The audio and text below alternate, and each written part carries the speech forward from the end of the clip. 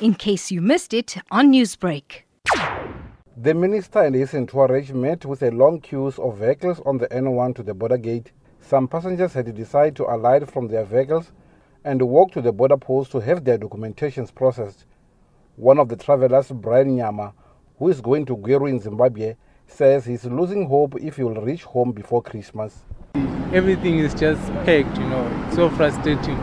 Like, I'm not even sure what time I'm going to leave here because I don't know, it's crazy. Yeah. I know it's part of the holiday, but it's crazy.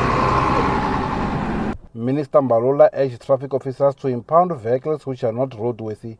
He was not impressed about what he encountered at the roadblock after inspecting two drivers from Zimbabwe who were allegedly under the influence of alcohol.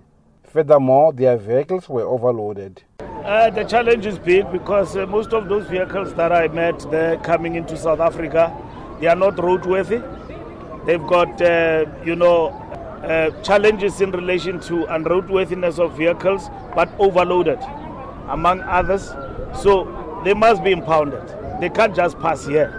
To pass into South Africa, you must be having a good vehicle in good order. After the roadblock, Mbalula walked to the border post where he conducted inspection in Logo. Later announced the latest statistics of road fatalities. A total of 489 fatal crashes have been recorded, which is a 25% decrease compared to 656 fatal crashes recorded over the same period last year. This represents a significant 30% reduction, followed by passengers at 34%, drivers at 26%, and cyclists at 1%. All provinces recorded a reduction in fatalities.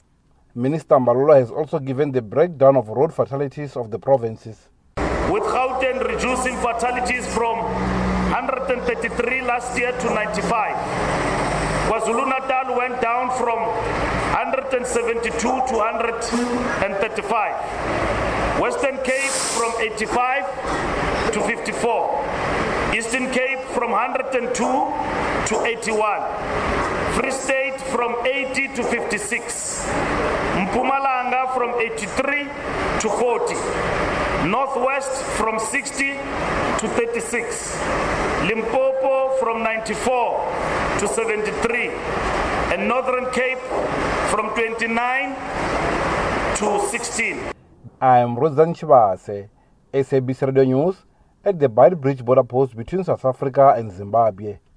Newsbreak, Lotus FM, powered by SABC News.